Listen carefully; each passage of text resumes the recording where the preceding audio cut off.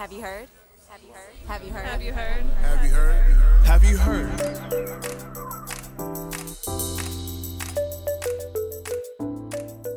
Hey everyone, welcome to this edition of Have You Heard? I'm Aaron French. And I'm Jennifer Berkshire. And Aaron, I can tell by your somewhat far away sound that you must be in the remote Have You Heard production studios. I am indeed in a very super secret location. Do you know where I am? Well, there's definitely something different about your voice, but I can't quite place it. Well, if you're picking up on a slight southern accent, it's not because I'm making fun of you. I'm in Georgia.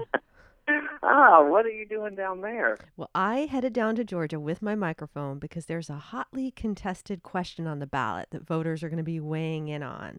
They're voting on whether to amend the state constitution to give the governor the power to take over struggling schools.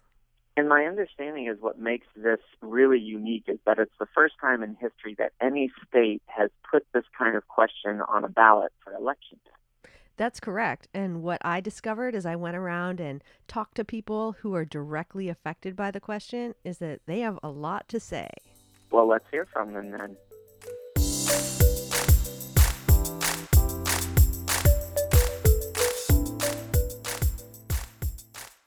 When voters in Georgia go to the polls, they face another decision besides Clinton versus Trump. They'll also be weighing in on a single divisive sentence.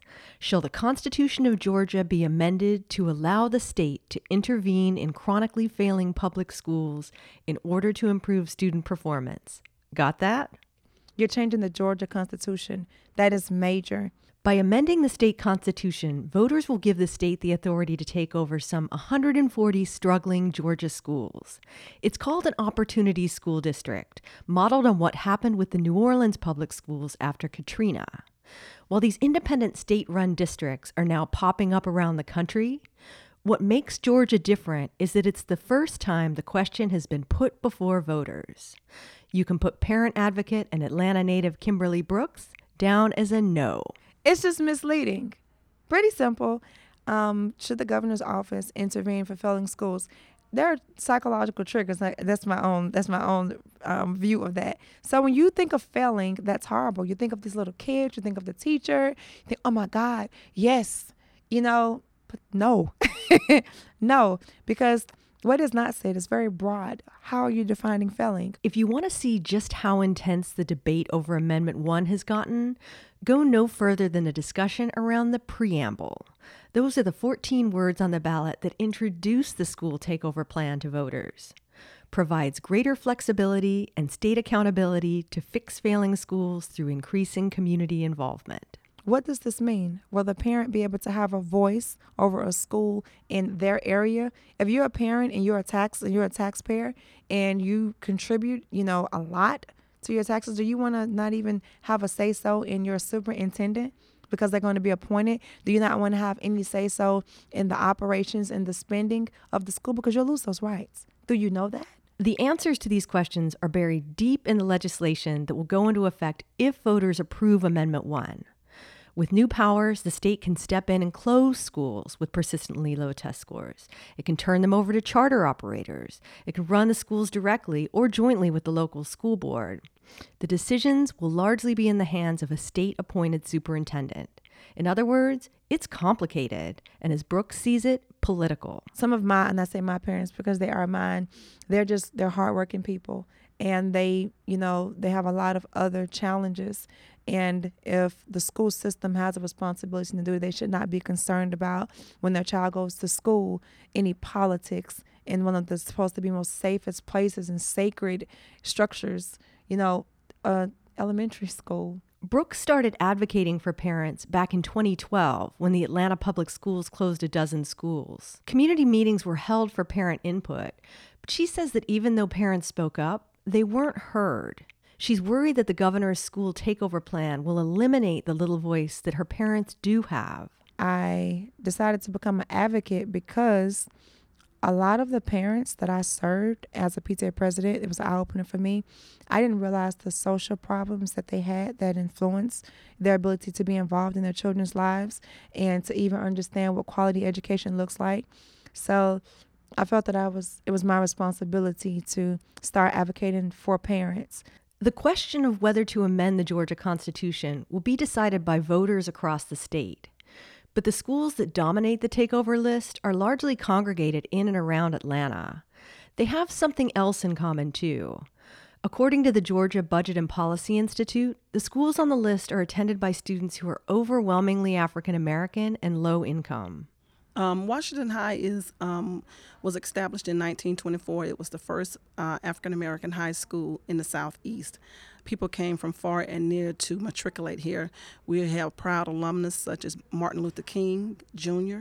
We have Lena Horne. We have Pearlie Dove. Nipsey Russell, Louis Sullivan. That's Valerie Williams. She's an alumni of Booker T. Washington High School on Atlanta's west side. It's been on and off the list of schools that could potentially be taken over. And it's not the only historic African American school whose fate hangs in the balance. What this would mean for us is that how can a state even allow a school that's on the National Historic Registry be even in this place? And that's not only a Booker T. Washington, it's the Frederick Douglass, it's the Benjamin E. Mays, the schools whom are named after great African Americans. How can you not be intentional about the success of these schools? When Williams thinks about community involvement, she has in mind the huge community of people who attended historic Black schools like Booker T. Washington. While voters may be determining the future of these schools, Williams says their potential takeover is also a threat to the past. What this would mean to us is our legacy and our history. Our 90 plus years of legacy and history would be gone. There is no other school, there is no other place in the world like a Booker T. Washington High School in Atlanta, Georgia. So if creating a state-run school district that scoops up struggling schools isn't the answer, what is?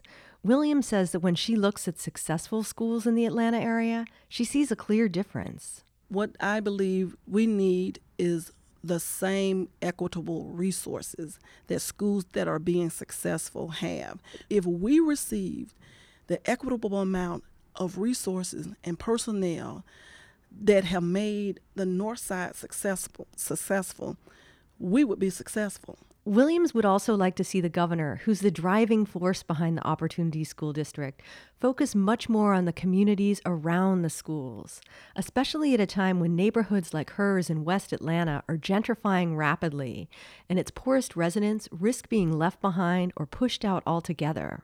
If the governor was very intentional about really pulling people up from the bootstrap, it's not just education. You have to go into these communities. You have to show people a difference. You have to show people without displacing them. By now, you're probably getting the sense that the debate over Amendment 1 in Georgia isn't just about struggling schools or accountability. It's about history and resources, who gets to make decisions, and above all, it's about race. Take one of the ads that's been airing in favor of the ballot question. I think it's devastating that there's 68,000 children that are in failing schools. Our children cannot wait for a good education. They deserve a good education. The Opportunity School District is not going to affect those that are already doing well. This is an opportunity to help those students that have been failing for decades. I just can't imagine what those other parents have to go through. That's why I'm voting yes for the Opportunity School District. Vote yes on question 1. Even in the advertising that's on television now, you have a person on camera basically saying to us, don't worry, you can vote for this. This is about other people's kids. Kent McGuire is the head of the Southern Education Foundation, a group that got its start 150 years ago as part of the effort to help Blacks in the South assimilate after the Civil War. He says that he can't help but recall Georgia's past when he considers the proposal to set up a separate school district for students who are overwhelmingly poor and African American. But it makes you worry that this is about creating a dual system, not about creating one really high-quality system for all kids. It does make you worry about that a lot. The campaign to sell Amendment 1 to voters is heavy on feel-good buzzwords: opportunity, achievement, accountability. But McGuire says he's noticed one notable omission. There's no talk about what schools that are part of the Opportunity School District will actually do. Nothing about teaching or learning. There is no underlying vision for teaching and learning that has been expressed here or revealed. None. I don't think people, the architects of this, believe we have a design problem in our education system. They just think it's a question. We have a managerial one. That is the tip of the iceberg, is the point I would want, to make. Amendment 1 is running strong among backers of Georgia's Republican Governor Nathan Deal, but they're not the only ones who support it. Priscilla Davenport says that while many of her DeKalb County neighbors are opposing the Opportunity School District, you can put her down as a yes vote.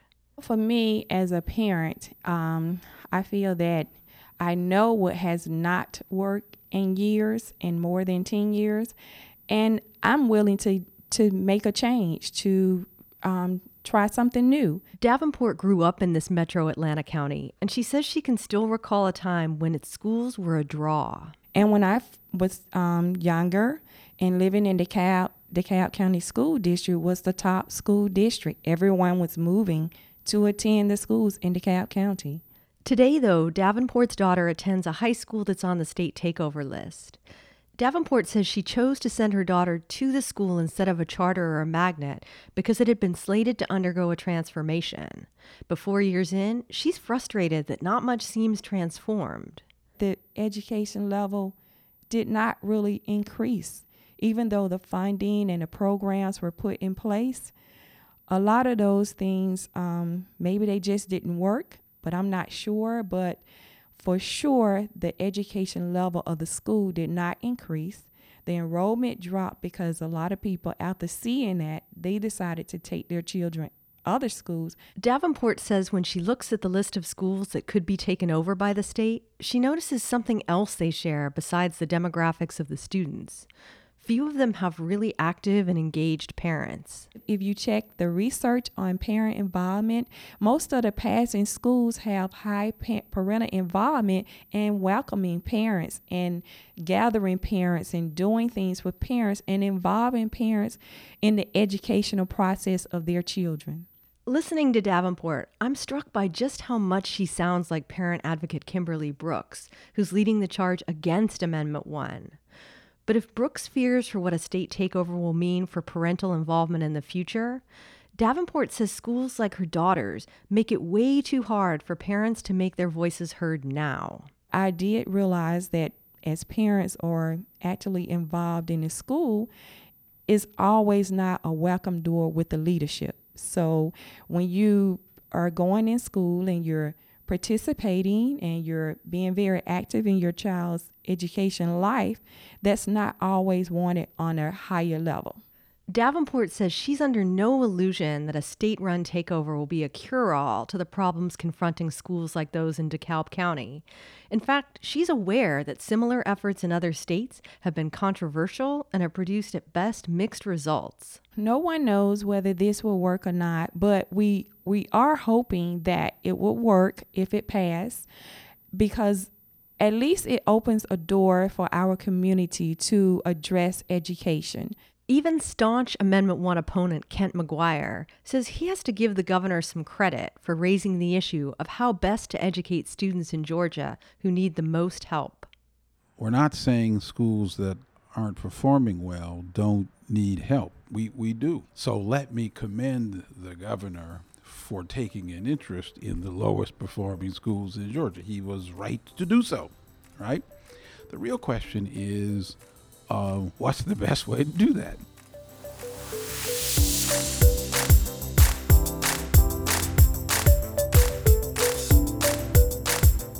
Thanks for tuning in to another installment of Have You Heard? If my math is correct, that brings us up to episode number 8. which means that our 10-part series is almost over. So if you really like what you've been hearing and maybe want to encourage us to do more or have ideas about episodes we haven't touched on, this would be a good time to drop us a line. You can find us on Twitter. I'm at EduShyster, and Erin is at Erin Mofo French. Until next time, I'm Jennifer Berkshire, and that's what we've heard.